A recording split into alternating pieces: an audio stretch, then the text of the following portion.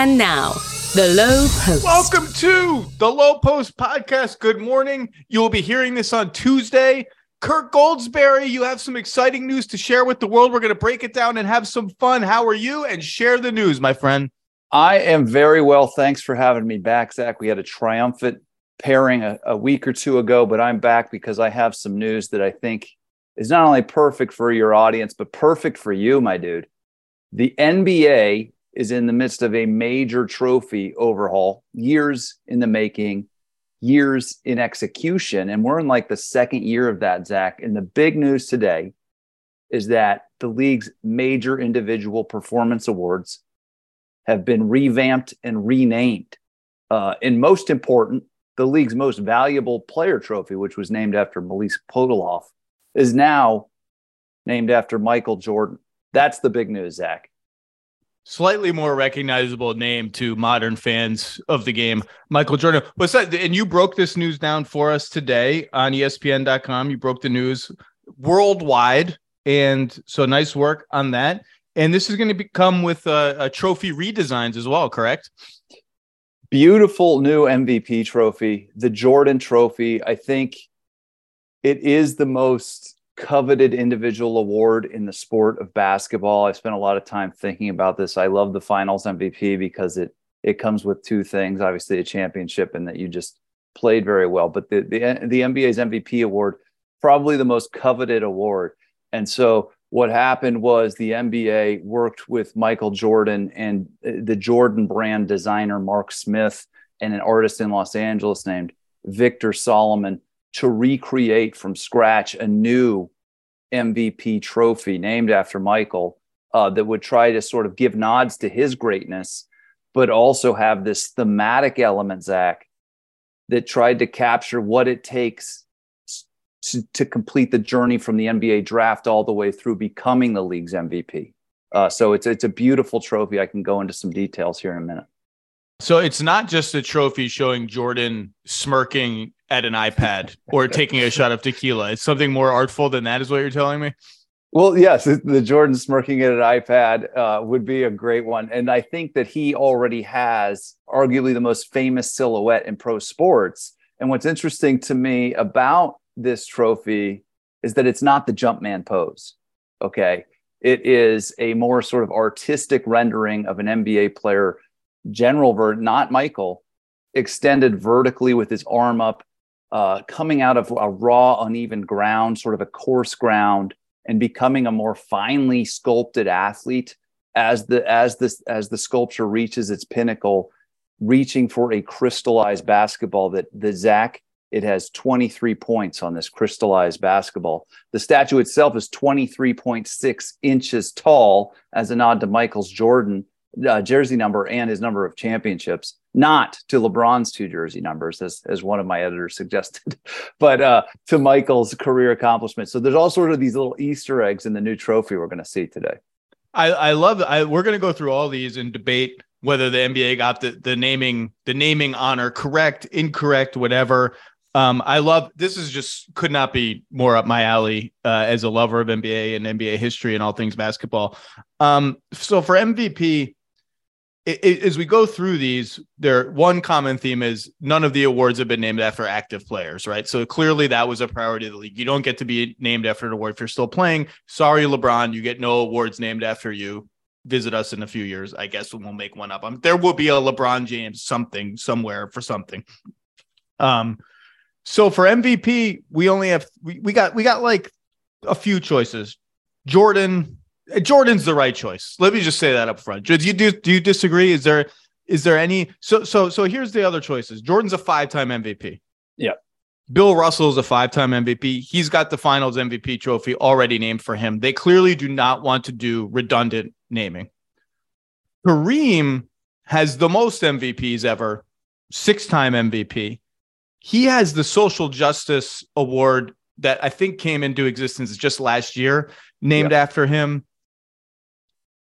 And that's the only award Kareem has named after him. I kind of feel like he needs a basketball award named after him, and this would have been one. And then you go from there. LeBron's got 4, Wilt's got 4, Moses Malone, Bird, and Magic all have 3. So I think Jordan's the right choice. I feel like Kareem it's an important award, but it's not a basketball award. And maybe he doesn't care because what he's done as a champion for social justice to this day, as a writer, a speaker, maybe he just, that's the one he would want. Zach, I do believe that Michael Jordan is the clear and correct choice here. Although I do also agree that Kareem has often been overlooked in these kinds of elite conversations. If you're talking about who's the greatest NBA player of all time, Kareem has a solid argument to that. But if you're talking about who's the best basketball player of all time, he has an even better argument. Kareem, obviously the all-time leading scorer, but Michael, and this is something I wanted to ask you about. Michael, to me, in my generation, elevated the game so much. I always describe it to my friends as that was the Beatles on Ed Sullivan for us, for our generation, like watching those Jordan games in the 90s, must-see TV, round ball rock, the whole deal. He created the archetype that even the best superstars, including LeBron right now, are still striving for, being the shoe guy, being the billionaire owner. He created a lot of the sort of avenues that these other guys are still chasing. He was that great. And to me, his greatness is more than just his stats on the court. It's how he sort of created the shape of the modern superstar and elevated the league until this billion-dollar entity it is now. So for me, it's obviously Michael, but I agree Kareem gets lost in some of this stuff. Well, look, I've said before, you can't sort of recreate time and place, but for me, I don't know if it was my age. I was a teenager, then college student at the time of Michael's apex. I don't know if it was my age or if it was just how it was, but no one has had the aura of inevitability that Michael Jordan had. The feeling that even as a neutral fan who didn't care about the outcome, the feeling that he was invincible, his team could not be beaten, his team would never lose. That hasn't been replicated since. And then you throw in the style, the fact that it's the perfect time when we didn't quite know everything about all these athletes. And so something like The Last Dance comes out. And even now, you mentioned he's a trendsetter. Well, how many Last Dance imitators have already come out? And none of them are as interesting or as popular as The Last Dance. So I don't mind. I think Jordan's a good selection. Let's go right down the line because these are fun. Rookie of the year. Tell the world who the rookie of the year. Does the rookie of the year have a name? Does it have a name that's now been scrapped, or was it just rookie of the year? And tell the world, who is it going to be now? It's going to be named after Wilt Chamberlain. I think this is the right choice because his stat line as a rookie, Zach, if you've looked this up, 37.6 points and 27.0 rebounds per game as a first-year player. Last I checked, that's pretty good. All Wilt numbers, those are just like, did someone just make those up? Like, is someone just estimating 27 rebounds a game as a rookie? Okay. Yeah, like that's a lot in NBA Jam when there's only two players on each team getting rebounds. And this guy was doing it in a 10-person game as a first-year player. One of my favorite details of the new Wilt Trophy, and I should mention that these performance awards, with the exception of the Michael Jordan MVP, are all getting sort of a cohesive look. There's this crystal glass, hourglass shape with a golden form in the middle, meant to emblematically sort of signify something about the award or the player the award is being named after. In Wilt's case, it's that famous photograph that we can sometimes picture in our heads with him holding the two basketballs out in front of him. And so that's one of my favorites. But yeah, the rookie of the year is now going to be named after Wilt Chamberlain. Look, dude, it's impossible to argue with Wilt. Wilt needs an award named after him. You talked about Kareem being overlooked in sort of discussions about basketball history. And he's about to, ironically, he's going to receive his due finally because LeBron is going to pass him on the all-time scoring list. But yeah, the greatest of all-time conversation is always LeBron, Jordan, and sort of everybody else. So maybe Kareem should be in there. And that's even leaving out the high school, the college, the fact that he was the best player in the world from teenage years on. The only rookie of the year arguments I have are not even arguments, because again, Wilt is Wilt. He deserves. I mean, if people want to read about, there's a great biography about Wilt Chamberlain. I'm looking on my bookshelf now. It's called Larger Than Life. Just any biography you can get about Wilt Chamberlain, the guy is just fantastically interesting. Just a couple other names. I want to give a little love to a couple other names. The year after Wilt won Rookie of the Year, Oscar Robertson waltzed into the league 30, 10, and 9.7, just missing a triple-double in his very first season in the league. I thought that would have been cool too, is if you're like, well, we can't pick what we got, pick something else. And the only other one I would say, well, there's two. There's two, one of which we're going to be very passionate about. Shaq, 23 and 14, walks into the league as a sensation, a sneaker sensation, a dunking sensation, a backboard smashing, stanchion tearing down sensation, a movie star. Few rookies have ever been that productive and captured the imagination of fans to that degree. And sort of similar production wise, not similar capturing the imagination of people wise. Tim Duncan, a 4-year college player, walked into the league 21 and 12, one of the 5 best defensive players in the NBA immediately, an MVP candidate, an all-star immediately. And you and I are going to be upset about this.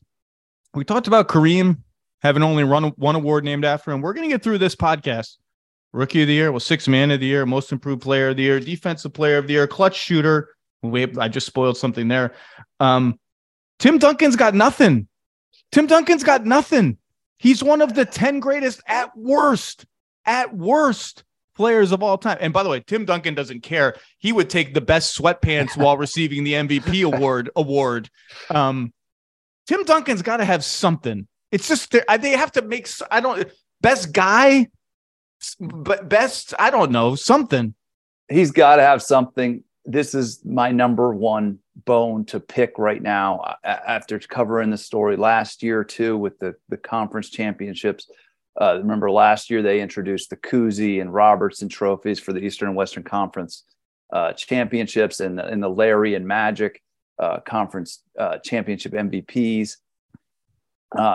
Tim Duncan, I think it should be a defensive player. We'll get there in a minute. But yeah, I think in terms of the Rookie of the Year, you can't be mad at Wilt Chamberlain landing here. No. The numbers are great. 37 points. He's obviously one of the most iconic players of all time, and he needs to have one of these awards, and it makes sense for the rookie. But the absence of Tim Duncan is an insult to my beloved Spurs at very least, if not the entire basketball community. Tim Duncan doesn't care because I bet Tim Duncan's, I'm just going to project everything I think I know about Tim Duncan onto him, the real person. I bet if the NBA called him and was like, hey, we're going to name an award after you, it's going to be the Tim Duncan Award for whatever.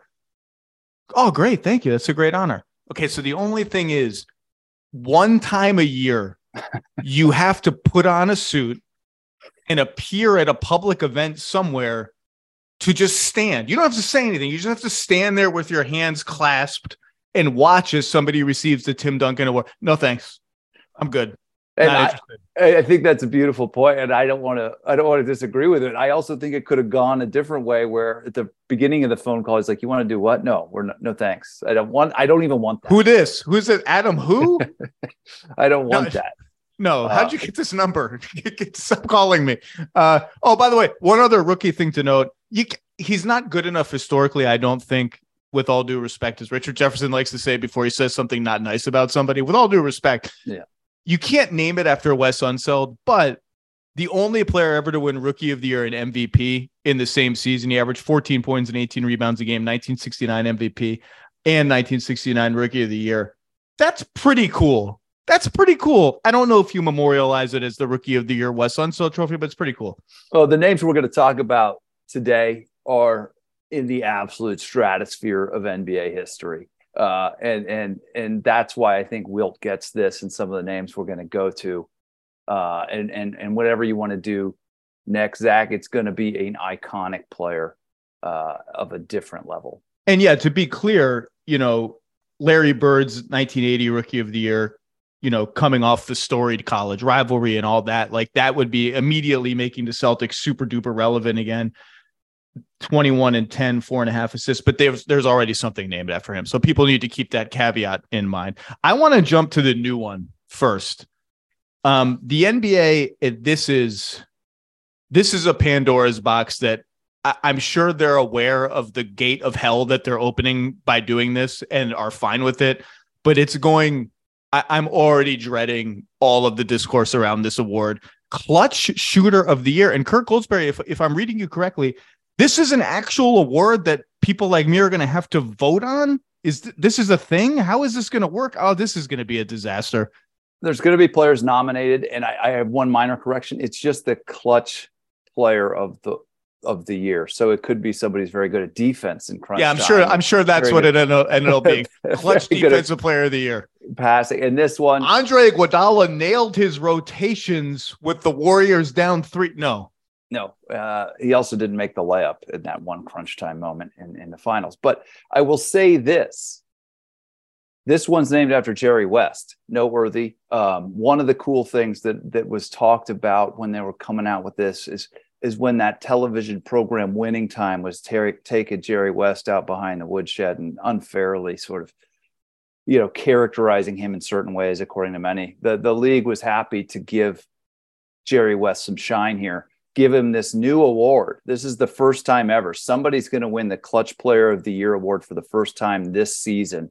It's going to be named after Jerry West. But the question for you, Zach, and I think that you're alluding to with that Pandora's Box thing, is what exactly am I looking for as a voter to determine who is the most clutch NBA player in a season? And the answer, well, first of all, who's going to nominate the players, and do we know how many nominees there are going to be? Please make it like a very small amount so I don't have to do much extra work here. Yeah, I don't have that for you. But I'm sure as a voter, you're going to get a lot of information on this process in the coming months. Oh, I'm sure. I look forward to the copious emails that are coming my way. Clutch player I was of the just year. Trying to sort for clutch player stats at this point. Well, look, you can't go wrong naming the award after a guy whose nickname is Mr. Clutch. The only finals MVP to come from the losing team of the finals, although LeBron threatened to become the second in 2015 for the Cavs. And I always say that I love that Jerry West is nicknamed Mr. Clutch, despite the fact that his team lost the finals over and over and over and over and over and over and over again to the Boston Celtics, because it showed that the whole hashtag rings, you either win a ring or you're a fraud, all this stupid dialogue that has engulfed the game too often did not apply in 1969, where human beings were able to make the distinction. His team lost. He still performed very well. He's a clutch performer with no rings. Of course, Jerry West won a ring toward the end of his career, but he was Mr. Clutch long before that. Did you have any alternate choices you would have liked to seen if you're going to say, well, Jerry West, maybe we name another award after him. We'll get to that. Was there a choice you wanted? And I'll say this. I think it has to be someone who's been to the finals. So like I thought about Damian Lillard, right, who has 2 walk-off playoff series winning shots. He and Jordan are the only people I think to have 2. Stockton may have 2 actually. But you got to get to the it's not his fault. He's Jerry West 2.0. Everyone knows Dame Lillard's clutch, despite that he has the fact that he has not made the finals. I just think to be the namesake for this, you've had to have made some big shots in the biggest series. Yeah, and I think the 2 names that I would immediately come to mind, and I'm sure I'm not alone, are already used. Michael Jordan and Kobe Bryant, who we could picture doing incredible things in big moments. Again, this is the stratosphere of NBA legends. This is even above Damian. This is, Robert Horry, of course, comes to mind for some of these he's shots. On my list. But with all due respect, and I mean, the guy provided some electric moments in the history of the league. I just don't think with this current initiative, they're going to go to Robert Horry for something like this. And they're not going to double dip with Michael, even though he has the Elo shot and the Russell shot and all those box scores in those big games.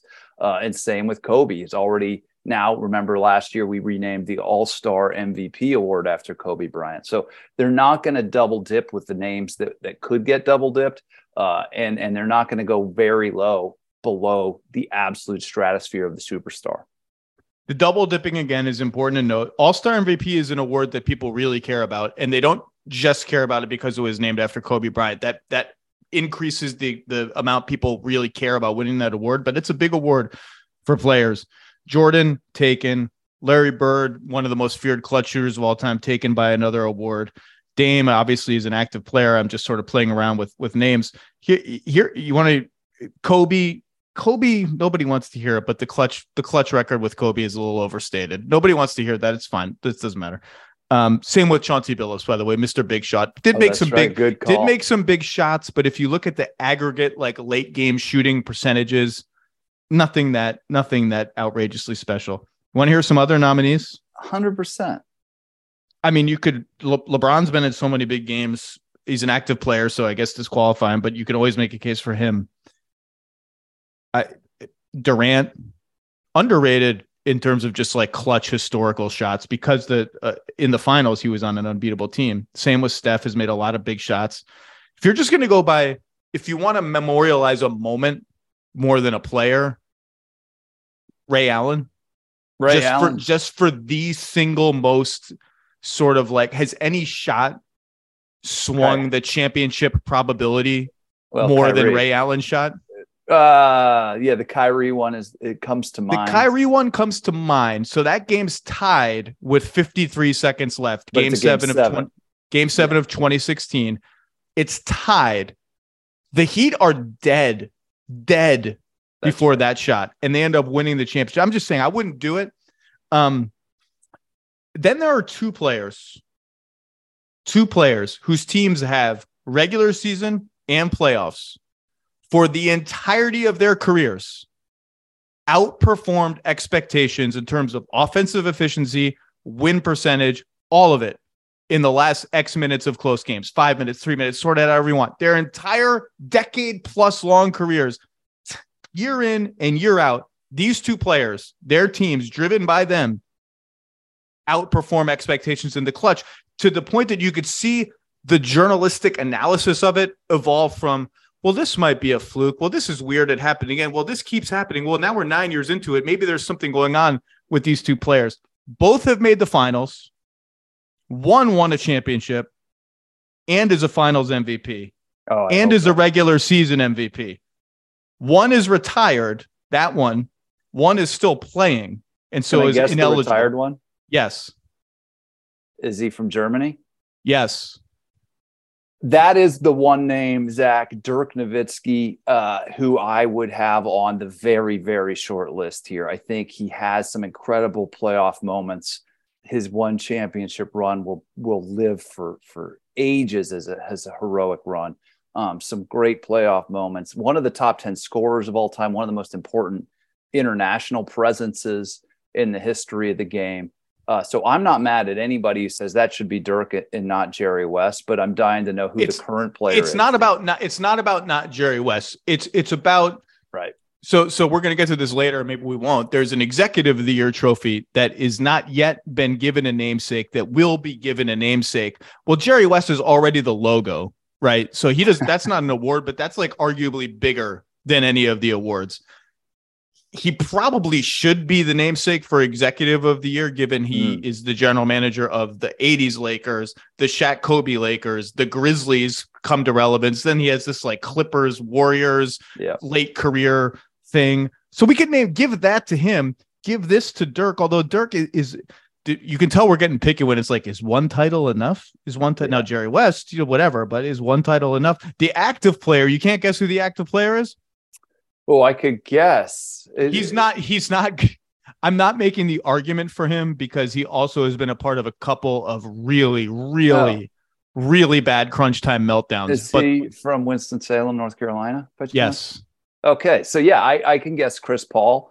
And I love Chris Paul as a player. We've brought up, and just to make sure the audience is aware, we brought up a bunch of active players that are probably going to be honored in different capacities when the time has come, but it's clear that the NBA is not going to do this for active players.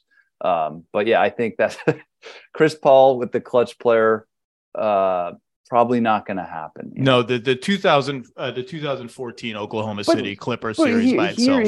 Let me give you something. See, you mentioned Mr. Big Shot and Big Shot Bob and Mr. Clutch and all these nicknames. There's another one, Playoff P. Just because you have the nickname doesn't mean you deserve the nickname. And I'm not picking on anybody as an individual there.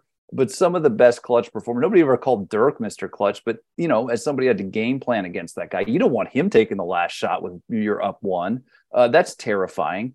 But he didn't have that nickname. So I think some of these nicknames are Mr. Clutch is a great nickname and probably deserves it. Okay. I've talked myself into Dirk. I think it should be Dirk. I'm flying by the seat of my pants. Spring is the best time to add new challenges to your training just in time for summer and warmer days. It's also the best time of the year to take a new look at your fitness routine, dial it up a notch, and continue powering on. Peloton's varying class lengths were designed with your personalized training in mind.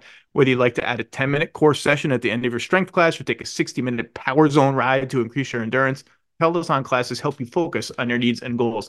They are also made to challenge you with a variety of classes like boot camps, boxing, full body strength, marathon training, all created to grow your skills or push you to improve in what you already excel in.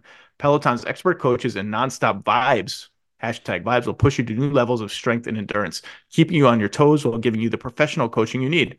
And with a wide variety of options, whether you prefer to run outdoors, row, or ride at home, or strength train at the gym, Peloton has something for you. Get your head start on summer with Peloton at onepeloton.com. That's onepeloton.com. Vivid Seats wants to get you to the games you love this spring. Experience every pitch, assist, and game-winning shot live and in person. And the best part, each transaction is a step toward a free 11th ticket with Vivid Seats rewards. Score unbeatable perks like free tickets, surprise seat upgrades, and annual birthday deals. As the official ticketing partner of ESPN, Vivid Seats is offering you $20 off your first $200 ticket purchase with code LOW. That's code LOW, LOWE, my last name, the name of this podcast. Visit vividseats.com or download the app today. Vivid Seats. Experience it live. Let's do the one that will inspire the most debate. The Most Improved Player Award goes to, this noted, everybody can just clearly form an image of him in their head and how he improved so much from his first game to his 50th game, and then from his 50th game to 100th game. When people think of improvement in the NBA, they think of George Mikan, the guy who was most stoppable for so long in his career that we had to change some of the fundamental rules of the sport to make him honestly unimproved because he was so good at things like blocking shots and camping out in the lane for so long that opposing offenses would have no chance of scoring if he was anywhere near the basketball hoop. So George Mikan is now the namesake for the NBA's Most Improved Player Award that was won, incidentally, by Ja Morant last year. What is the reasoning? Is because we teach the Mikan drill to all young players to help them improve? Like, am I missing some narrative about how George Mikan came in as like a juggernaut right away? I guess he's arguably the most dominant player in NBA history, whatever that means to you. Again, they had to change multiple rules because of this guy. Won several championships for the Lakers, Minneapolis. But I do think it's very hard to take the league side here for a minute if you have the absolute top tier of historical legends in the sport. This particular award, Zach, Most Improved, not a lot of these gentlemen had a lot to improve when they started their careers. I mean, they all did get better, to be fair to them, but not in the same way that like Desmond Bain or Shai Gilgeous-Alexander is exhibiting this season. These guys were fully formed, relatively speaking, from the time they came into the league. Okay, so I'm going to say right now, we have to rename this award, and we have to wait until some players retire and then rename it after players who are currently playing who deserve to be in the discussion. Let's posit that to be the namesake of the Most Improved Player Award, you have had to have won the actual award in your career, which of course George Mikan didn't do because it didn't exist when he played. Let's posit that when we inevitably rename this in 15 years, it has to be for someone who won the award.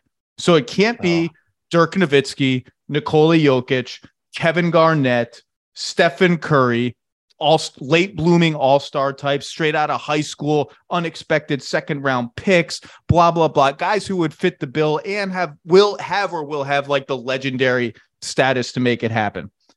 Can't be John Stockton, who I think would be a good candidate for it. Comes in as a reserve behind Ricky Green, doesn't make the all-star team till his 5th year. Little guy from Gonzaga, can't jump, can't dunk, ends up being the assist leader and the steals leader in the entire history of the league. Never won most improved player. So by my rule, we can't name it after him. He'd be a great as with the other guys. So there are 2 candidates and one is an obvious one. Who are we going to rename this award after in 15 years, Kirk Goldsberry?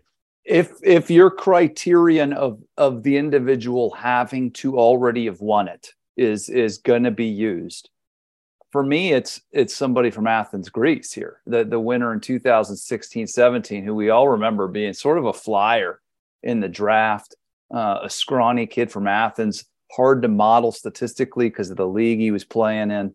Not a lot there in that first year or two to think he was coming to win the MVP, but he did win the most improved player in 2016-17, Zach. That's got to be your name, right? Giannis Antetokounmpo. Rename it now. Start the paperwork. Get the new sculpture started. If you got to make a new sculpture, Giannis is the perfect honoree for our most improved player award. Comes in exactly what you just said. Total project, unknown, Greek minor leagues. Comes in. People are like, well, what? Can he shoot? Does he know how to play? Can he dribble? Comes point Giannis, then becomes center Giannis, then becomes all of these things, gets better every season, wins most improved player, 2-time MVP. I think it should be renamed after him once he retires. I'm putting it into the ether now. Yeah, and he seems like a very, very important player in the modern NBA. Captures so much of what's going on and already won the MVP twice. But yeah, I think so. George Mikan. Apologies to George Mikan is a massively important part of NBA history. I don't mean to scoff at that, and ABA history too. He's the commissioner of the ABA, massively important player. Brought the 3-point line to the ABA, which then came to the NBA. So George Mikan, nobody's questioning his impact on pro basketball. But I don't think he embodies the spirit of this award. I think that's your point, Zach, like some of these other names who are currently active. By the way, Ja Morant could end up being just as good of a candidate down the road as Giannis, though, and he's going to have this win in 2021-22.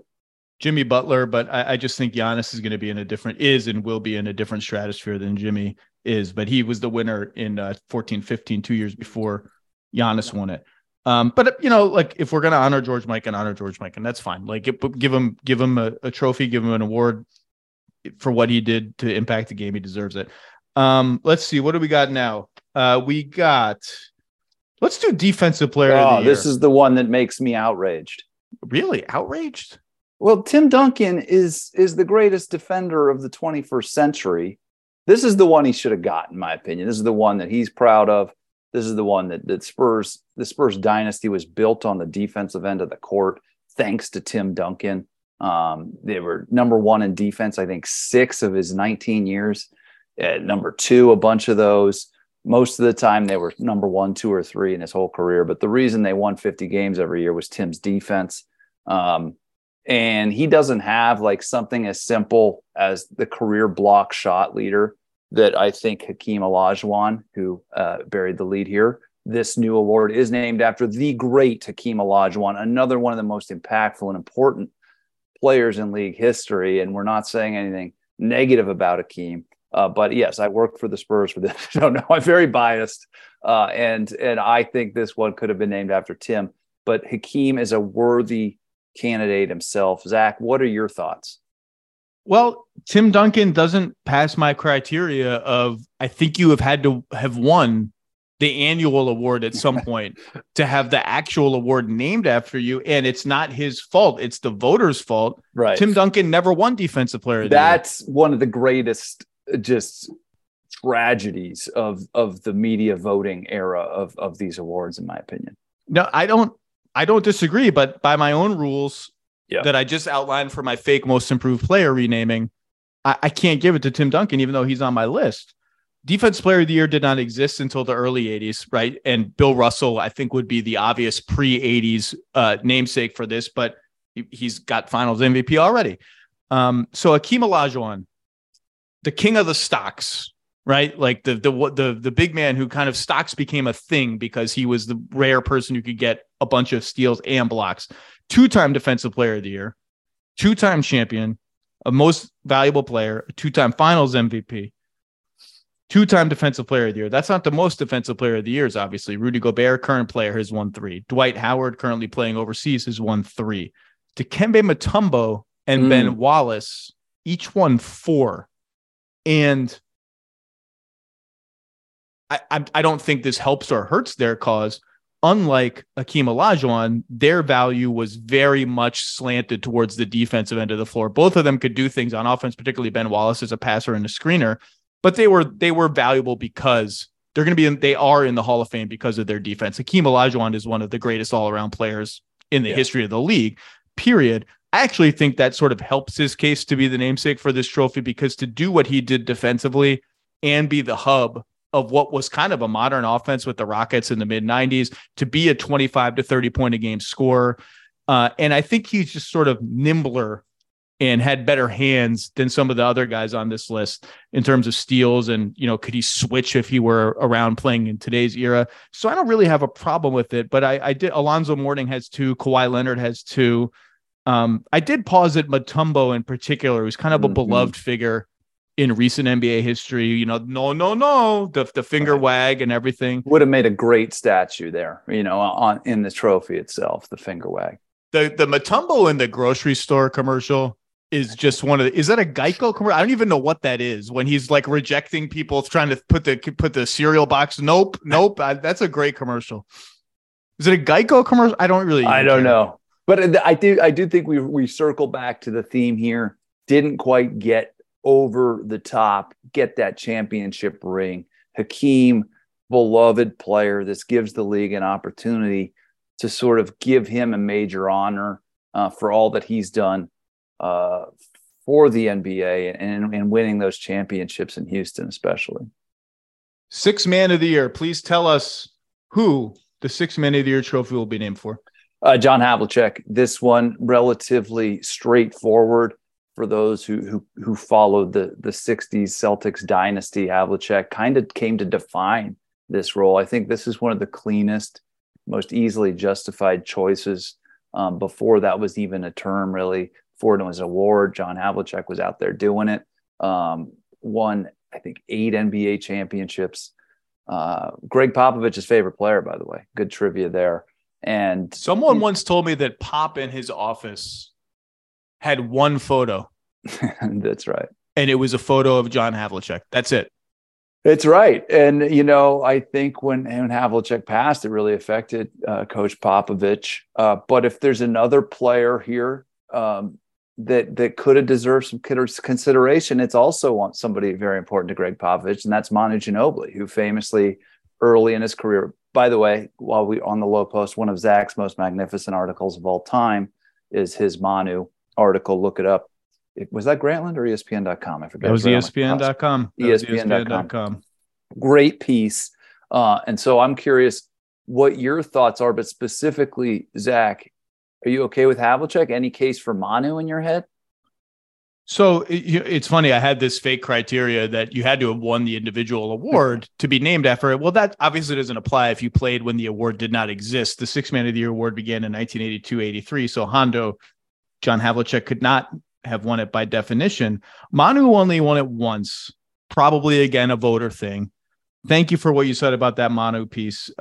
He and I see each other every once in a while, as people do, in the NBA world. I ran into him at the U.S. Open one year. We still sort of smile and laugh about that piece. He won it once. Tough sell. I think that's where I learned about the Pop Hondo photo thing was in reporting about Ginobili and how much Pop admired Havlicek for. I mean, sacrifice is not the right word, but for people care about, maybe not back then, but people care about being one of the first 5 on the floor. People care now about being announced before the game. It's a thing. You can say all you want. Well, it matters who finishes the game, not who starts. The players care. And so Pop always admired that Havlicek didn't care. It was like, I'll do what's best for the team. And that's what Manu did. And, Pop told me in writing that story, he said, I never told Manu this. I'm not sure I told anybody this, but when we came to Manu and asked him to come off the bench for the sake of the team, because we had Tony, Tim, Manu, we thought all 3 of them together, only one ball. We need someone off the bench, classic 6-man stuff. If Manu had said no, I wouldn't have made him do it. We would have kept him in the starting five out of respect for what he had done to that point and the kind of man he was. I never told Manu this, but if he had said no, he never would have been the sixth man. That's it.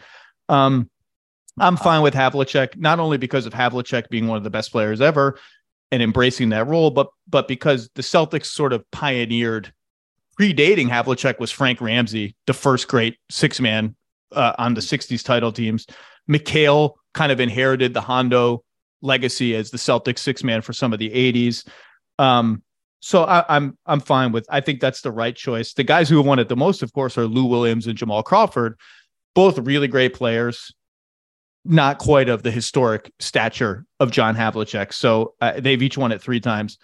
So I think that's the right choice. Before we move on, a quick bit of interesting trivia I've got for you. According to the Vegas odds makers, who do you think is the favorite to win this award this season, Zach? This is putting you on the spot. I'm going to get it. I'm confident. And I haven't checked. I bet it's Russell Westbrook. It is. And what a turn of events that would be. But we talked about players who graciously go to the bench. Westbrook, it didn't seem like he was that into it, but it might be a kind of move that helps this team get to a level that a lot of us didn't see early in the season. So that would kind of be a cool turn of events for the award and for Westbrook, in my opinion. I don't see it yet for Russ. I think he's playing okay. The passing has been really good. The turnovers are still too high. The shooting is what it is. But Christian Wood is kind of tailed off a little bit. Jordan Poole has been kind of, hot and cold. So maybe no one has really come out and seized it yet. Man, Brogdon, if he can last the season and he can stay healthy. Good. I think Bobby Portis is just like a rock for Milwaukee. What did you see? You had some good notes about Bobby in your 10 things last week. Yeah, I was totally wrong about Bobby Portis. When the Bucks signed him, I remember saying all he wants to do is like get the ball, face up, jab step, shoot long twos, and call it a day. I thought he was kind of an empty calories player. That he had most recently been with the Knicks after kind of the Bulls thing didn't work out. There was the Wizards trade that didn't work out. The Knicks signed him. They had like 19 power forwards that year. It just didn't work there.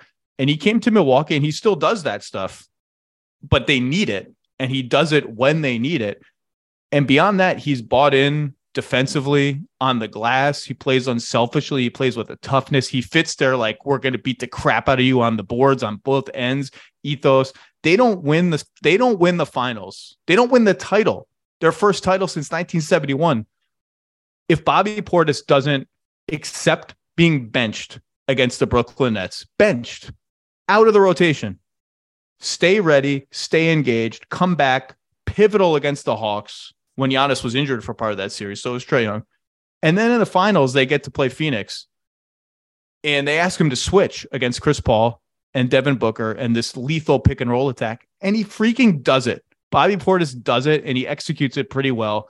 Just has become a perfect six-man for the Milwaukee Bucks in every possible way. I was dead wrong about Bobby Portis. Havlicek is a fine choice. What do we got next? We did the clutch. We did most improved six-man, rookie of the year, MVP, defensive player of the year, clutch player. So they're going to do executive of the year? They're going to do executive of the year. They're going to do coach of the year. The coach of the year, I don't think is getting renamed. I think it's Red Auerbach. And I think executive of the year, curiously, remains unnamed. It's because of the Jerry West thing. It's because they gave the most obvious candidate to another award, which is fine. And Red Auerbach would also be an executive of the year candidate. Back then, Red Auerbach did everything for the Celtics in the 60s. He's already taken. Point. I had a tough one. I had a tough one with this. For a lot of reasons, including the names that were just taken, but also like the coach of the year and the executive of the year stuff. It really highlights how long it took for the league to elevate Black ex-players and other Black people of all kinds into positions of power in the NBA. And it's like, am I really going to just nominate another old white guy for this? Like, the league has changed so much in that time, and it was too slow to do it. It's done pretty well, but it was slow. And I'm just like, I'm writing down these names like Donnie Walsh, Pat Riley, Jerry Krause. I'm like, my God, how many old white guys are we going to give this honor to? I'm glad you said that, because talking to Victor Solomon, the designer of this trophy, one of the things the league was having trouble with, what should the image be here for the executive of the year? And it's the only statue that's not a human being. And in part, it's not a human being because Victor and that group decided they didn't want to assign some sort of man or woman shape to the icon. And it's sort of this pyramid shape. And I think it's aspirational that we get to a point where this is one of the NBA awards that easily could go to a woman.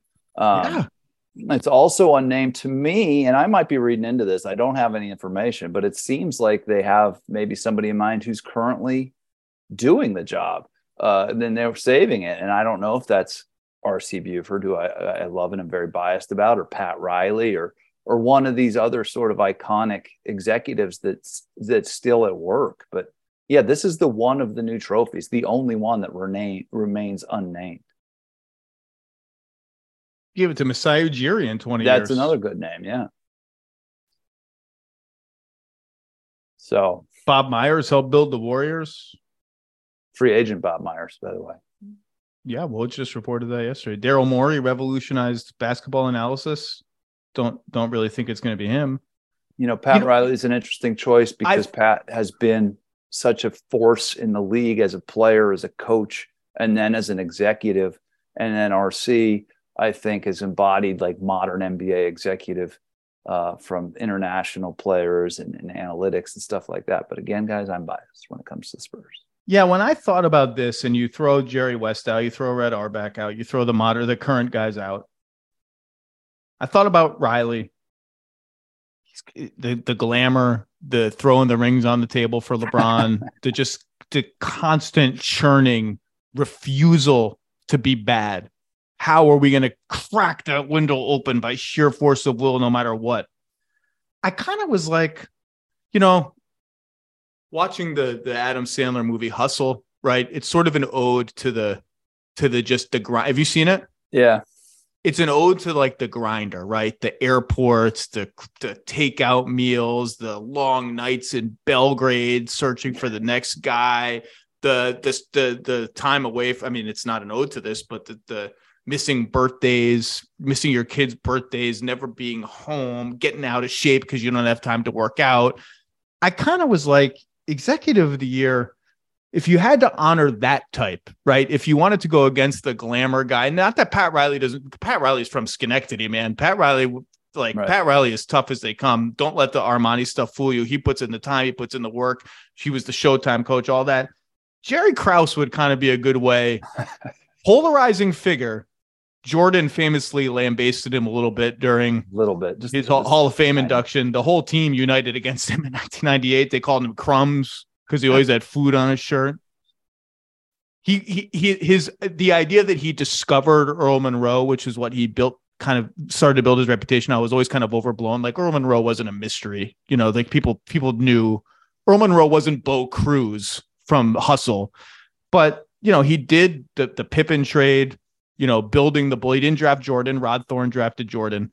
I just thought that would be sort of a guy that epitomized that sort of NBA character who maybe doesn't always get their due because they never become the front of the camera. I don't know. I don't have a good pick for this one. Well, these guys aren't heroes like all the other folks. Maybe the coach and the executive are in a different category. I mean, we lionize these other the players become larger than life superstars almost.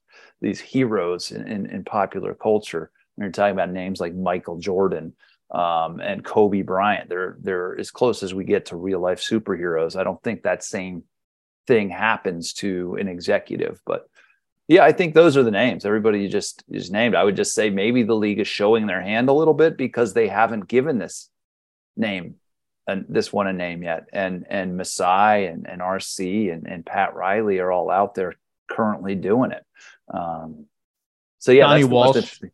Donnie Walsh. That's a good name, actually. Name that doesn't come up a lot, and this is a deep cut, but the children of the 70s and 80s will know.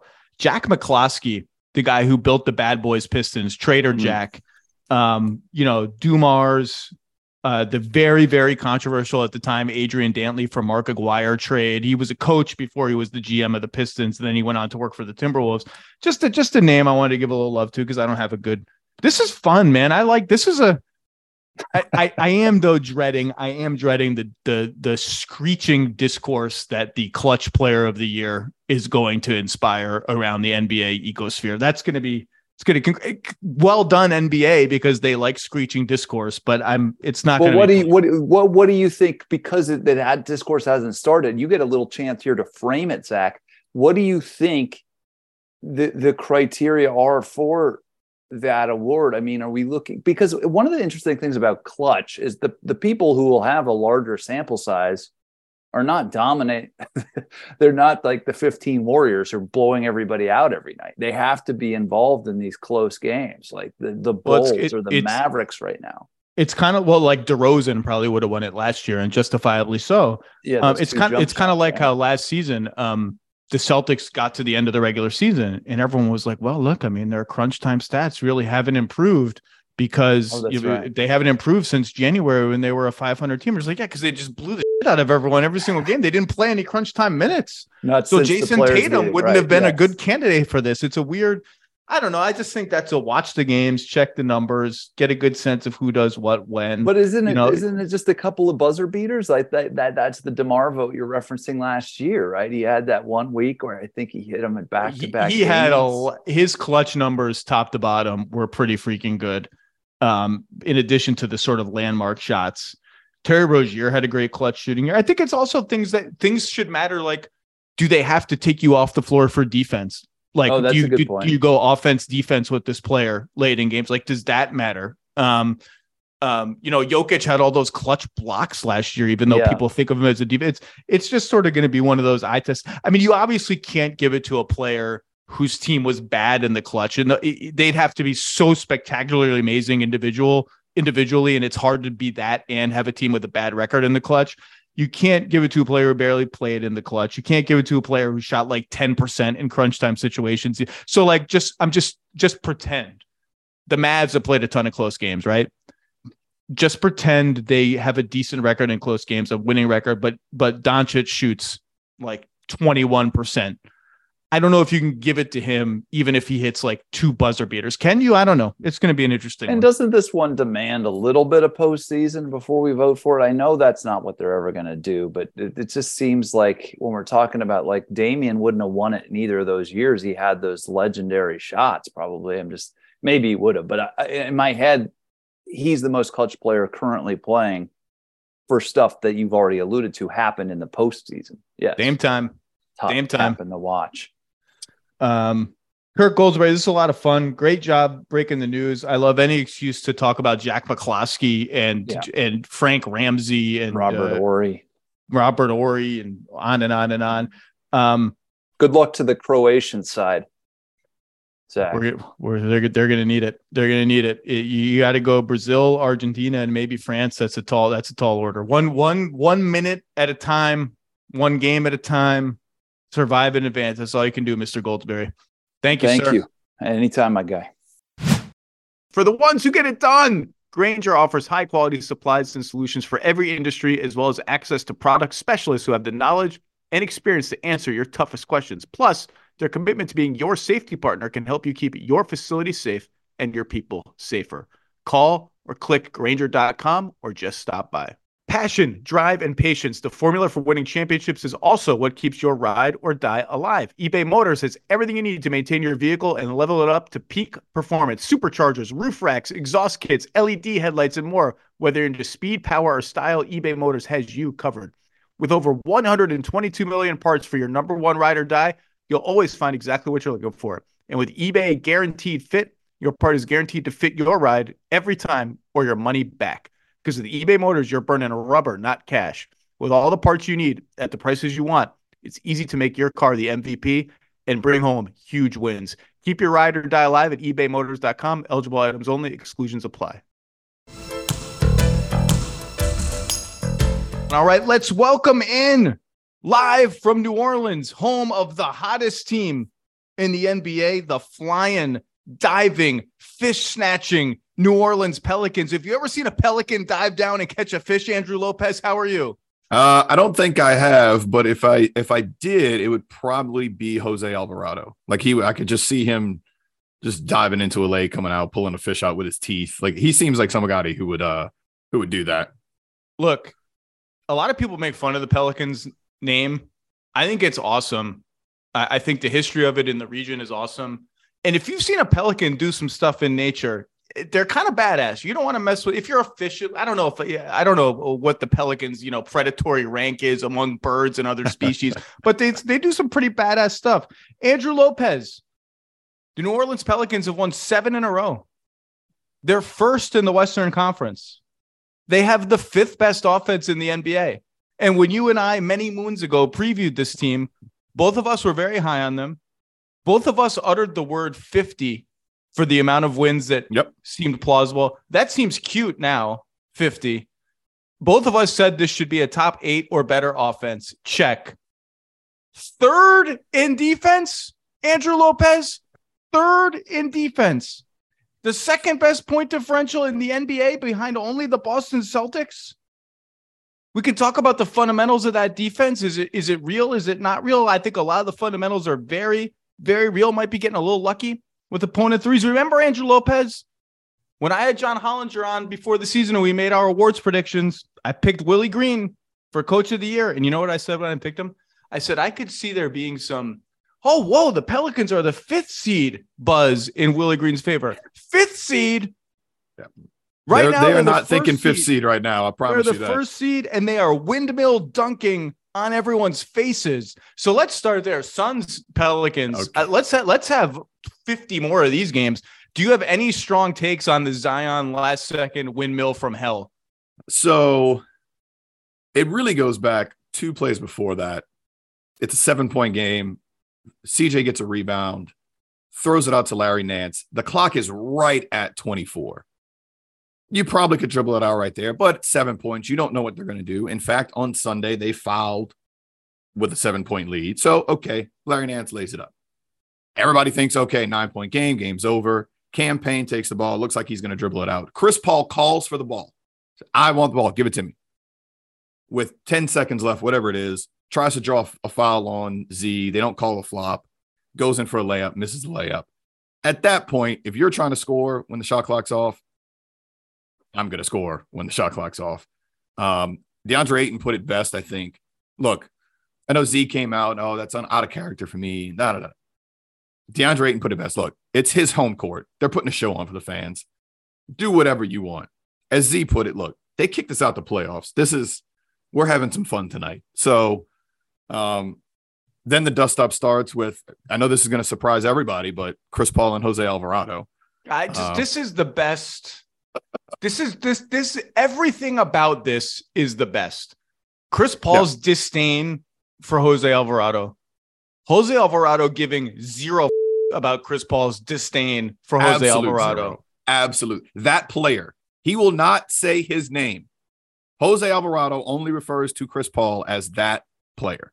It's amazing. Jose Alvarado, who, by the way, is shooting 40% on threes, scored 1 million points against Denver in a big win a few games before that one, has, I think, the 2nd best plus minus on the entire team. This dude is a real player who has changed their team in ways we'll talk about. I love every part of it. And you know what, Andrew?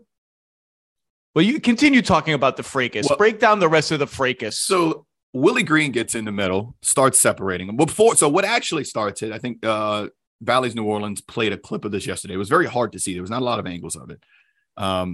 After the dunk, obviously somebody has to come inbound the ball. I think it's Cam Payne. He's trying to throw it to Chris. Chris throws like a little elbow back at Jose Alvarado. Chris Paul. I know this is going to surprise a lot of people, but Chris Paul threw an elbow back at Jose. By the way, I love Chris Paul. I love all the characters. I don't mean to evince any criticism of Chris Paul. I love Chris. It is part of what he does. Throws the elbow back. They start talking. Willie Green gets in the middle. Somebody says something to Willie Green where Willie kind of got a little heated. And everybody's got to pull everybody away. Basically, Monty's like, you get your guys, I'm leaving. You get your team, get out of here. Everybody leaves. Nothing happens on Sunday. I was very upset about this. Very calm game. However, I am very much looking forward to Saturday night in Phoenix when these two teams meet for the fourth time this regular season. But it was all about Jose, all about Chris. And I just love the fact that you have this NBA vet in Chris. And the biggest rivalry he has right now is Jose Alvarado, the undrafted kid from Georgia Tech, who's just starting a whole bunch of. Saturday night in Phoenix sounds like you're talking about a WWE pay-per-view. Like the Undertaker is going to come on and be like, Saturday night in Phoenix, Chris Paul, rest in peace. If I would love it. I would love every minute of it. I would just put them in a ring. That's fine. Like cancel the game. Someone's getting hurt in that. That's going to be ugly. The NBA. Look, here's my stance on all of this. All these incidents has consistently been, I don't care. Zion windmilled on you up 9 or whatever it was in the last seconds of the game. This isn't like 10 and under soccer. This is the NBA. If he wants to windmill and get the fans fired up, deal with it. You can be angry about it. That's cool. I'm not one of these pearl clutching. I have some moral objection to the sportsmanship of it. Do what you want until the buzzer sounds. And by the way, the penalty for that means someone might take a shot at you in the next game. Someone might criticize you in the media. Like, you got to live with it. But I have no moral objection to any. You can call it showboating, call it what you want. I think it's all fair game. The only thing, the funniest thing to me about this whole thing is campaign says, we play the right way. And because this is 2022 and there are, the internet is amazing. Last year in the playoffs, Phoenix is up 28 on Dallas in game 5. And campaign with 4 seconds left is throwing it to Bismack Biyombo to get a layup to go up 30 in a playoff game when no shot clock is on. Okay. First of all, Bismack Biyombo, he gets to get a layup no matter what. If he catches the ball and doesn't drop it, lay it in, big fella. That's your moment. Lay it in. But I didn't know that. I forgot about that. The internet always remembers. And so we play the game the right way thing only exists apparently when you are getting beat is what I have learned. I those things barely register with me. I just think they're cool and I go on to the next game. Although it was very fun. You could also see the New Orleans coaches as they saw that he was going to do it. Yes. All just, they kind of froze up their faces and their bodies. And it was a freeze up that I wish I should have called some of them. It was a freeze up that if it had been me, my mental process would have been, I want to celebrate this. I know I shouldn't because I need to be all old school and like tisk or just, but I also don't want to piss Zion off. So I'm just going to like stand still and make no facial expression. It was very funny. Let's talk about the team. Very good. We'll talk about the offense and the defense and everything. I want to zoom out first.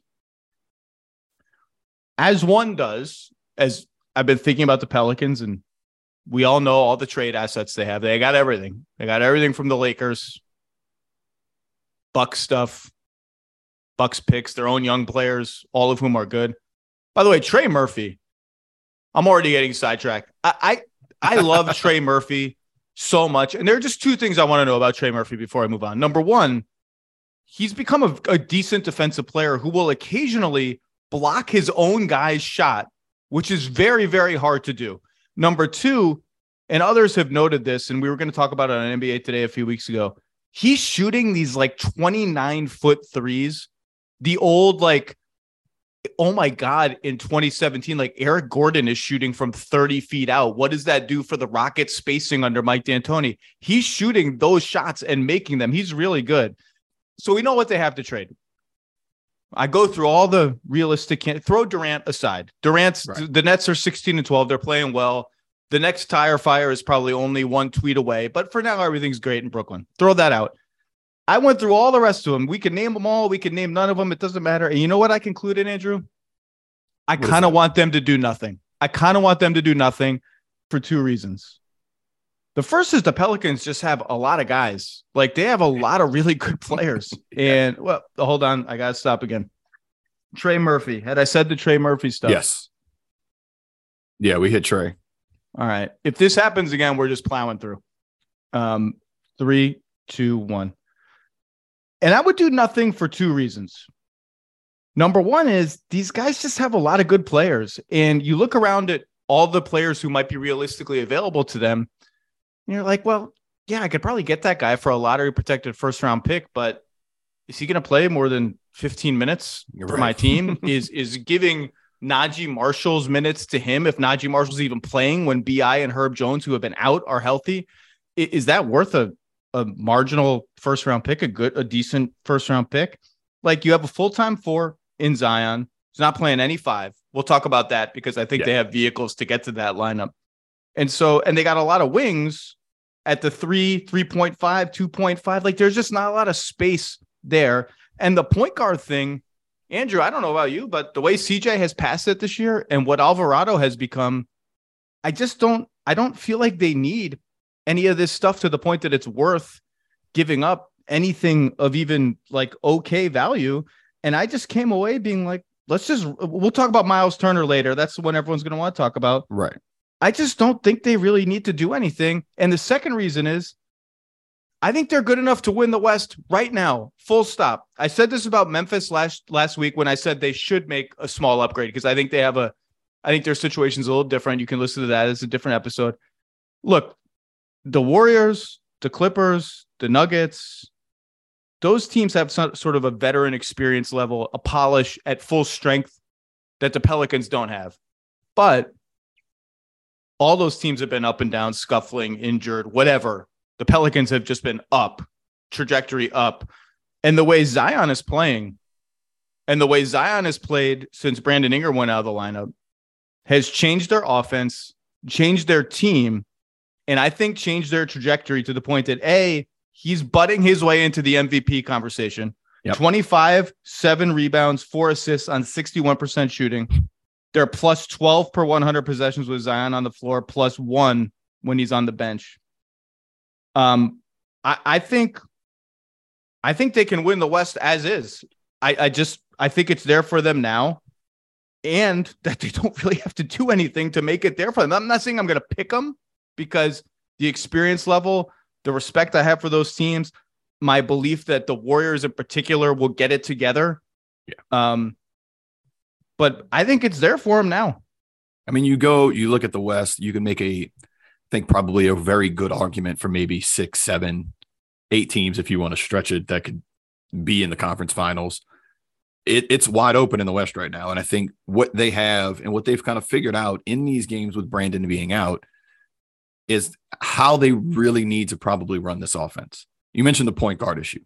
CJ is the point guard of the offense. The real point guard of this offense, as you have learned in the last 7 games, is a guy named Zion Williamson. And when they need a bucket, when they need something, that's the guy whose hands they put the ball in. And when you have that original starting lineup, which still, by the way, this is a team who is 18-8 right now.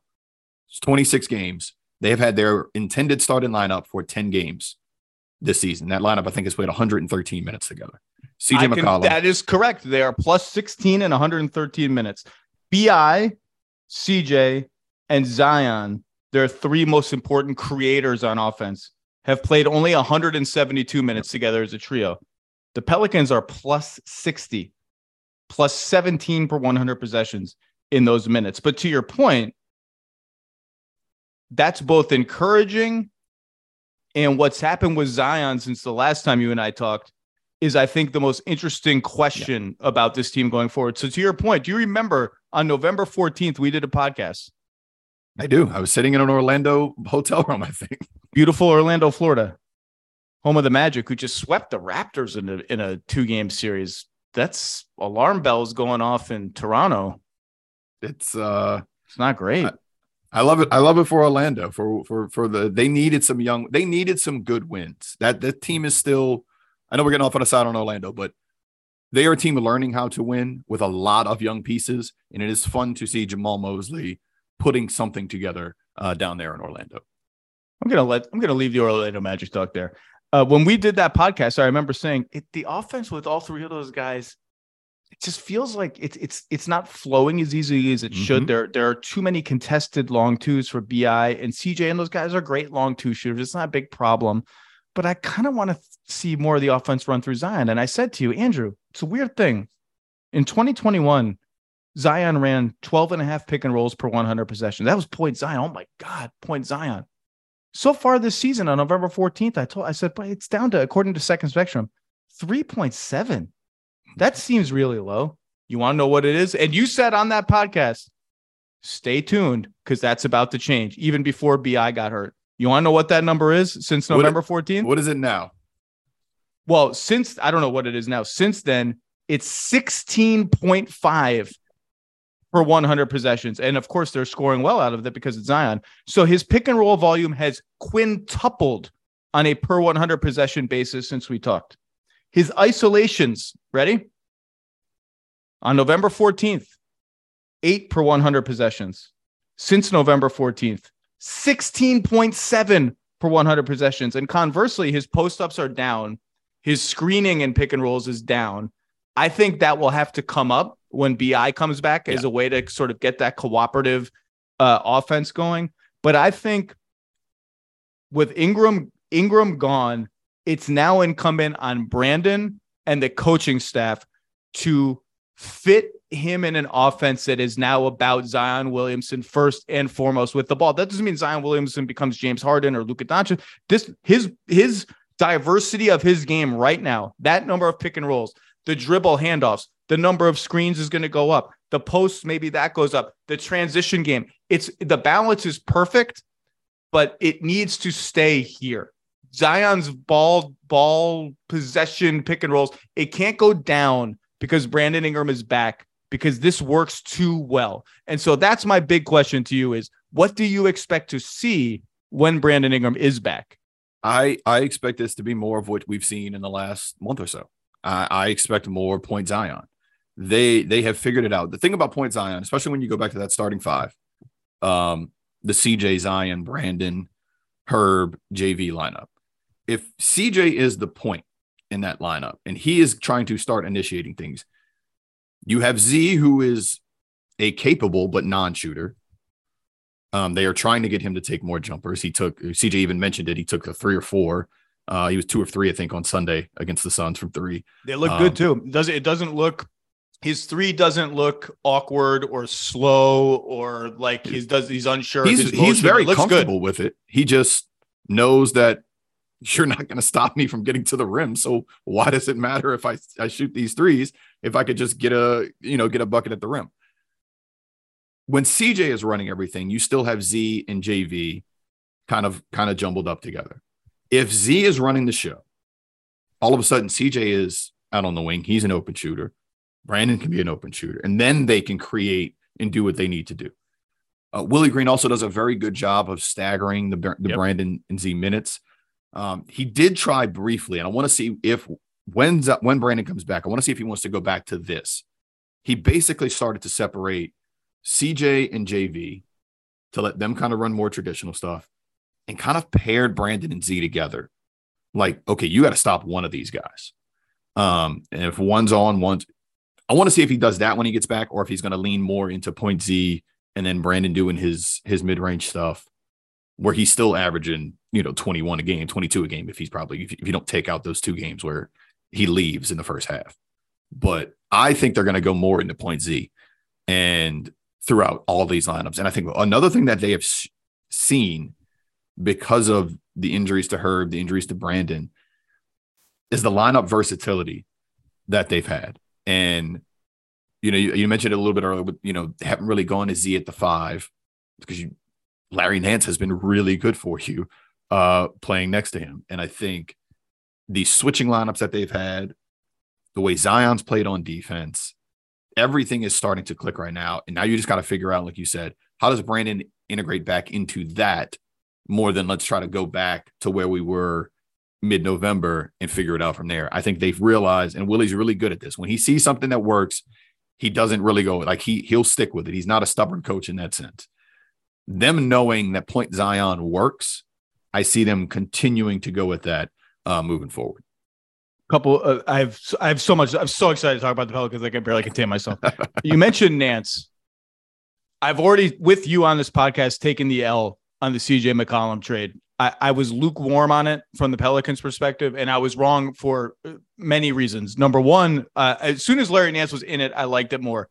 He has been sensational for the Pelicans. The Nance Zion 4-5 combination is plus 113 in 278 minutes. They're just obliterating people when they're at the 4 and the 5.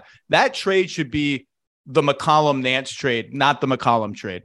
The second reason I was wrong about it is they bet on themselves and they won on 2 counts. Number one, they made the playoffs. And so the lottery pick that they were going to send in that trade, in fact, did not become a lottery pick. And number two, I love Josh Hart. You love Josh Hart. America loves Josh Hart. They looked at Trey Murphy and Herb Jones and said, we can lose Josh Hart because these guys are ready. And they were absolutely right. And I don't, okay. Then you mentioned Jonas Valanciunas and spacing. And that leads me to Miles Turner. If there is something to be, I don't say concerned is not the right word. If you're looking at how can this team get better, there are 2 things that jump out. Number one is they take the 3rd fewest threes in the NBA. And number 2 is teams are shooting an enormous percentage at the rim. The Pelicans are allowing the second highest field goal percentage at the rim. And then you throw in the fact that, well, JV is a post player. Zion needs to play on the interior, blah, blah. That's where the Miles Turner infatuation comes in. And these teams they've made eyes at each other from across the high school cafeteria over the years, like a half decade now, since Zion existed in the NBA. They've made eyes at each other. And you know what? I get it. I think it would definitely be interesting. And it's worth, if you're telling me like I can get him for a lottery protected 1st round pick in JV, I got to have a meeting about it. I got to think about it. And you know what, Andrew? I kind of don't want them to do it. And I don't want them to do it for a number of reasons. Number one is, I like the fact that they have we can beat the shit out of you gear with JV. And you saw last night, the Suns put DeAndre Ayton on Zion and put their 4s on Valanciunas, which is a strategy a lot of teams use here and there to try and slow down Zion, or at least like, you can't just roll over me. And I mean, I wrote about this in 10 Things in the first week of the season. Larry Nance dunked on Utah Watanabe's face against Brooklyn. And I said, keep an eye on stuff like that, because they had Claxton on Zion, the Nets did. And Zion threw the ball to Nance and said, dunk on this dude's face, shove him under the basket. And Larry's got his hops back. And there was another play against Phoenix last night where Zion did the same thing. Saw a little guy, I think a Kogi, fronting Nance, threw him the ball. Yes. Nance drew a foul. JV, you don't gotta get tricky with it. You put a small ball 4 on JV, that dude is going into the stands and then right into the ice bath, because JV is going to beat the crap out of him until you can't do that anymore. And defensively, you know who leads the league in defensive rebounding rate? Would that be Mr. Jonas Valanciunas? Jonas Valanciunas. And so, he's not a rim protector. He's not fast on his feet, but he does some stuff that's helpful for this team. And the fact that they take the 3rd fewest threes in the league doesn't worry me as much as it does for a team like, say, the Suns, when we talked about their offense and, oh my God, the mid-range jumpers. And it's because they live at the basket. They're 3rd in most shots at the rim per game. They get to the line a lot. And they are sort of an affirmation that even in the era of threes, the rim is the best place to live.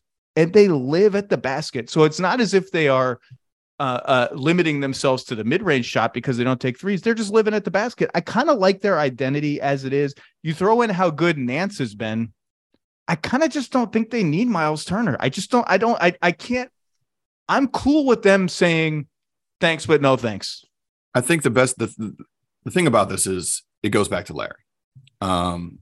When you talk about you go back and look at their best 2-man lineups this year, most of them, at least the top 7, have either Jose or Larry in them. Those 2 off the bench have been great. I think Larry's versatility off the bench has been just something that has made this team take a jump. Can I just interrupt you for 1 second because I don't want to forget it. You mentioned the switching defense that Larry plays with them. He's great at that. He and Zion have developed such a beautiful chemistry with interior passing and like random screening actions. And there's a play, I'm going to put it in 10 things from like 10 games ago, where there was like a possession that was going nowhere. And Zion got the ball at the top of the key. And Larry Nance was in the paint, like in this really awkward position by the dotted line, pointed to Zion and pointed at the ground as to tell him, I'm going to set you a screen right here, right now, 13 feet from the rim in the muck of this random possession. Come get it. And Zion took that screen and I think rolled in and scored. It was just this beautiful moment between two guys who are developing that kind of synergy. Anyway, Larry Nance has been sensational. So, to that point, Larry's ability to call audibles on the offensive and defensive end has been key for them. Sunday, Dyson Daniels is obviously he's playing a bunch of minutes right now with Herb out. He's starting these games with Herb out. Put Chris Paul in the weight room last night on a post up, and boy, did that make me. I mean, I love Dyson Daniels. When he got Chris Paul in the post and was like, "I'm not afraid." So he had the three on that when he got the ball on that possession. He had the three, realized he passed it up, realized he had Chris Paul, and said, "I'm going to work." Which for a 19-year-old kid, fantastic. But Larry said, they're going to their switching lineups in the fourth quarter and overtime. Obviously, DeAndre Ayton fouls out at the end of the fourth quarter. So Jock Landale is the 5 at this point. Dyson Daniels, if you're putting him in these situations, and the Pels will switch red, they'll red. That's their call. If CJ's in there, okay, you don't want CJ on a 5. You don't necessarily want Jose Alvarado on a 5. But when Dyson's the guy in those switches, he had a big steal on Jock Landale late. His fellow countryman, his fellow Australian, which he really loved that he was able to stop him at that point. Boxed out a couple of times, got good rebounds. Larry said, look, that kid is so smart on that end. If I'm calling audibles on defense, I'm going to him first because he understands what we're doing. And we're switching things up, and I'm going from there. They love Dyson Daniels. You go back to that podcast we did in September. My thing that I'm hanging my hat on is I told you on that podcast that Dyson Daniels was going to steal somebody's minutes by December.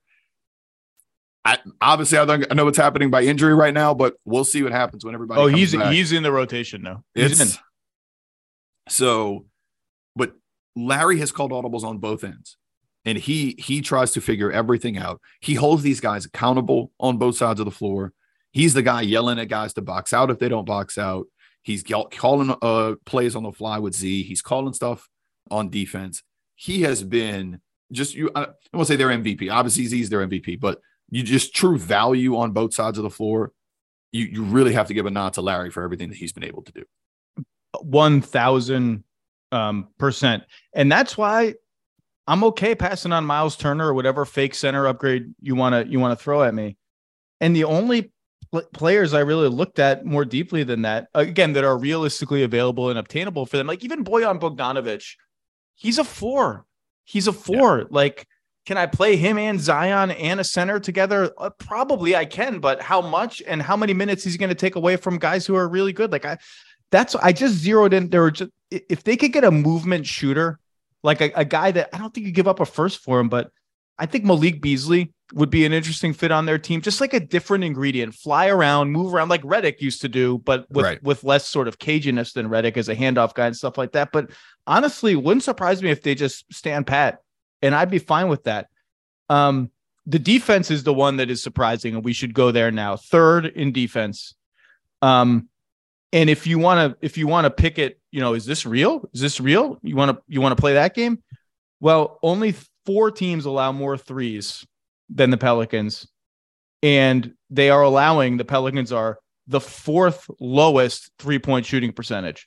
So there's a little bit of luck there, and the tracking data thinks they are getting among the quote luckiest teams in the league on defense. That's cool. Fine. Chalk it up. You're getting a little lucky. Everyone needs a little luck now and then. No one wins without luck. They are. I think when we looked at it last week, I wrote a story on the defense last week, and they are the luckiest. You look at the 3 points, the 3-point percentage for what they're giving up, the expected 3-point percentage for another team. I think it was like a 3% difference when I looked at it last week. I know Phoenix had a lot of success this weekend shooting, so I'm sure that number is a little bit different. They didn't have a lot of success winning. No, only shooting threes. First time in Pell's history, they allowed a team to make 22 threes and still won the game. So they were, I think, happy about that one. Look, you don't get anywhere in life without a little luck. You don't get anywhere in the NBA without a little luck. You know what else you don't do? You don't beat Brazil in the quarterfinals of the World Cup without a little bit of luck. There you go. Lopez. They are what they're doing more this year than they were last year is switching. And a lot of that comes down to Larry Nance. I think when the numbers are below 20% when JV's on the floor in terms of switching, I think they're over 40% when Larry Nance is on the floor. When they go to some of these lineups late in games, and a lot of this comes back to Zion's defense. You can't just hide Zion. You would hide him before. You don't have to hide him anymore. He has held his own. There's been a few one-on-one situations where he's gotten broke down. Okay, that's fine. Since that we talked probably back on November 14th when he was coming back from that ankle injury, the foot injury, when he stopped, I think he stepped on Garuba's foot the night we talked or the day right before. Since he's come back from that, the level of activity he's had on the defensive end, the level of care he's had on the defensive end have gone to another level. And I think he realizes what he needs to do on that end. The stocks are up, steals and blocks for him. The activity that he has on that side has been tremendous. And you're starting to see a little bit of a new version of Z on that end as well. And I think when you get him out there, Larry told me the other day, he's like, he doesn't want to be the pigeon. Zion doesn't want. He's like, look, come on, let's go. I'll be the guy that you want to try to get me one-on-one. Okay, let's go. We have capable guys who can handle this on defense. He knows he's got Larry back there or JV. Guys are talking. Guys are flying around. The activity level is there. The care is there. And Dyson kind of put it the other day. He's like, look, we're getting the guys to shoot threes that we want to shoot threes. You want to talk about the, luck or anything like that? Some of that is there. It's still luck. You're still not going to have a 3% difference. But you're moving from that direction. We all tell ourselves the stories that we want to hear. There's probably a little bit of that going on, but here's why I'm not that worried about the threes thing, even if they are getting exactly that lucky. 4th lowest opponent free throw rate, 7th highest opponent turnover rate, top 10 in defensive rebounding. Fundamentals, rock solid. Not beating ourselves, not giving you easy chances. They should actually be a better rebounding team than they are. Zion should be a better defensive rebounder than he is, but we're not giving you anything, and we're taking the ball away from you. And every time I watch them, man, I'm like, and this is Nance. Nance might not be a rim protector, although he can get you with verticality every once in a while. But he's good at going vertical and horizontal at the same time with his arms. Like he'll go up and then get in the passing over the other one. They're getting their hands on everything. And sure enough, I looked it up. They're number 2 in deflections. Yep. Behind only Toronto, which is like a deflection machine. And the same kind of almost the inverse of what we talked about rim versus threes on offense is happening on defense. They might give up a lot of threes. They don't give up a lot of shots at the basket. Only 7 teams allow fewer shots at the basket. Part of that is switching. Now, teams are hitting everything when they get to the basket, but that's a battleground where preventing chances is more important than the shooting percentage you give up there. And so at both ends of the floor, they start rim out, and that's working for them. And so even if they are getting a little lucky on threes and that regresses, okay, maybe if everything else stays the same, so maybe they're the 9th best defensive team in the league, 10th, right. 8th. That's still plenty good enough because the offense is completely legit. And when they get Ingram back and they figure out the right balance, the right staggering, the right distribution of plays, the right chemistry, this is a top 5 offense, full stop, easily. And I think this is real. I think this is real enough that they don't have to do anything. And it just feels like a perfect storm is happening there with every move they make is turned to gold, from CJ and Nance to Jose Alvarado to Dyson Daniels. And by the way, you mentioned Z at the 5, Zion at the 5. They haven't needed to do that. They clearly don't want to do it. Defensively, their center play has been too good. Short-term, medium-term, long-term, it's something they're going to have to explore. And you look at the guys they have, Daniels, Ingram, Murphy, Jones, throw in Najee Marshall. They have the wings Yes. build out that lineup already and switch up. Like, you can't switch everything, like you said, with CJ or Devontae Graham at the 1. It's hard to do that with JV at the 5. You can do it with Nance at the 5, which has rendered the Zion at the 5 sort of less relevant, but they have the goods already to build a 4 wings plus Zion lineup that can switch everything, that has a creator in Ingram that can run an offense, that has shooting. I'm just saying it's there. Like, they don't have to like restructure their roster to do that. No. And they've gone to it, like I said, a few times when they felt they've really needed it. They've been able to get to it. They know they don't have to stick with it for an entire quarter. They don't have to go to it for long periods of time. But, you go back to the deflections and you talk about the wings. Of course, Jose is going to lead this team in deflections right now because Herb's been missing some time. But Larry, Herb, Trey, Najee, they're all 6'8", 6'9" guys. I mean, their arms they're everywhere. And that's what you see on for opposing defenses. They're just out there. They're doing their thing. The lineup versatility for this group. If you want to go big, they could go big. You want to go small, they can go small. You want to just put, 72 wings out there. You can put all the wings in the world out there. And I think that's a credit to them, like you said, nailing everything in the last year and a half, going back to last summer's draft. The trade where you switch from Steven Adams to JV, you get off of Bledsoe's deal, you slide back to 17th in the draft, you're still able to get Trey That's Murphy. A win-win trade. People want to frame the Sabonis-Halliburton trade as a win-win trade. I've said my spiel on that. On a much smaller scale, that trade's been good for both teams. You still get your guy at 17. You pick up Herb at 35. You get Jose as an undrafted guy. All 3 of those guys develop. We're even in March. Trey Murphy's not even playing in March. I mean, Trey Murphy went down to the G League in February, March last year, and then is a month later is hitting threes in against the Clippers to send you to the playoffs. Now all 3 are playing huge minutes this year when healthy. That's a credit to player development. You nailed the as you said, the CJ Larry Nance trade. It's not just the CJ trade anymore. Everything has kind of gone right, and I think that has put you in a position where being first in the West is sustainable. And I go back to something Zion said the other night. Being in first place in the West may not be a thing to everybody, especially this early in the season. It means something to us. And I think those guys in that locker room, they care about it right now. They want to sustain this. They feel it is sustainable. I think we agree it is probably sustainable if they continue to play this way. But they want to play for this. I think coming into the season, their goal was probably, look, we were playing team last year. That's behind us. I don't think their goal was just top 6. Let's not make the play in. Their goal was home court, probably even top 3. I think that's where they're at, and I think that's where they can stay right now. And they want to keep, obviously they want to keep number 1, but they feel really good about their chances. And obviously, there's just nothing anybody can do with Zion. No. just nothing. No. There was a 2-possession sequence last night against Phoenix. We're recording this on Monday afternoon, where they had Ayton on him. So Zion ran a 4-5 pick and roll with Zion and JV. And, well, the Suns were like, well, we don't want to switch that. DA get under. DA got under the screen.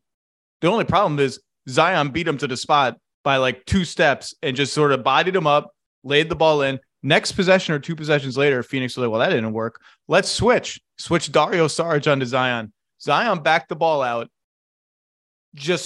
I wish I could have seen his face, because he would have just been like, are you ready, Dario? You ready for what's about to happen to you?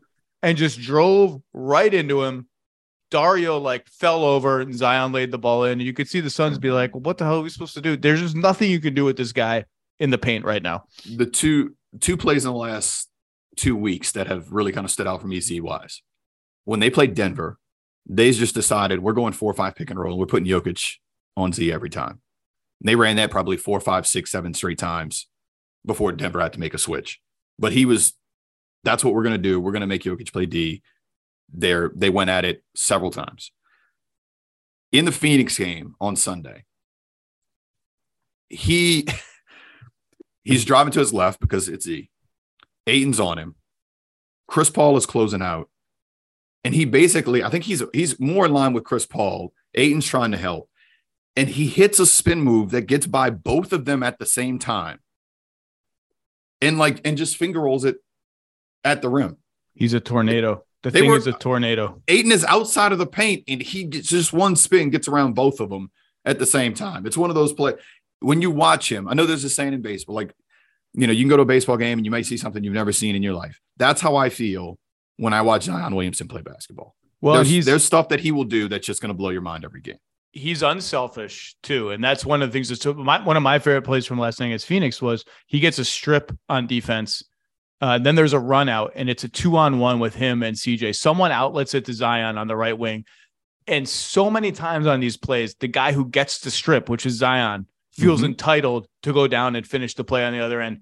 The ball does not touch the floor. It hits Zion's hands. He whips a pass right away to CJ McCollum, who dunks it. CJ McCollum got up and dunked it with two hands. CJ. I know Basketball Reference says that was his second dunk of the year. I think Synergy says it was first. I don't remember another one. Look, the bench reacted more to that and got more hyped for that dunk than they did for the 360 windmill on Friday night. Well, because CJ ain't going to get up there. That union president CJ ain't going to get up there much. But that play, it's a silly little thing. But that's the play. That's the kind of play that happens on teams with good cultures. And it's the kind of play that makes the culture even better. When the best player is like, yeah, I got to steal. I'm making the right play. You get to dunk it. We get to hype you up. This team has something going. And look, it's a little early to say Zion is like top 3 MVP, top 4. The Tatum, Curry, Luka, Durant, Embiid, Jokic, Giannis stratosphere is going to be hard to crack. But he's gotten to the table. And like I said, those other teams in the West, the veteran teams will surge, but they've already reached the point where those teams don't want anything to do with New Orleans. And this team has a chance now, and I can't claim to have expected that. I thought they could be a top 6 team. This is something I didn't see coming. Andrew Lopez, you're going to be on hand to document all of it. Thank you for a little time today, and enjoy the coming Pelicans little road jaunt around the Western Conference. And if you see anything afoot on Saturday night in Phoenix, just be ready to document. I want to hear every angle of any fracas that happens. I want to hear it from you. I will still be thawing out probably at that point, since I will spend 5 days in Salt Lake City. So once I am unfrozen, I will let you know how things go Saturday night in Phoenix. Andrew Lopez, thank you, sir. Thank you.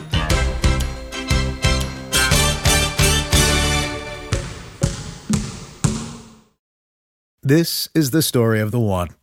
As a maintenance engineer, he hears things differently. To the untrained ear, everything on his shop floor might sound fine, but he can hear gears grinding or a belt slipping. So he steps in to fix the problem at hand before it gets out of hand. And he knows Grainger's got the right product he needs to get the job done, which is music to his ears. Call, click Grainger.com, or just stop by. Grainger, for the ones who get it done.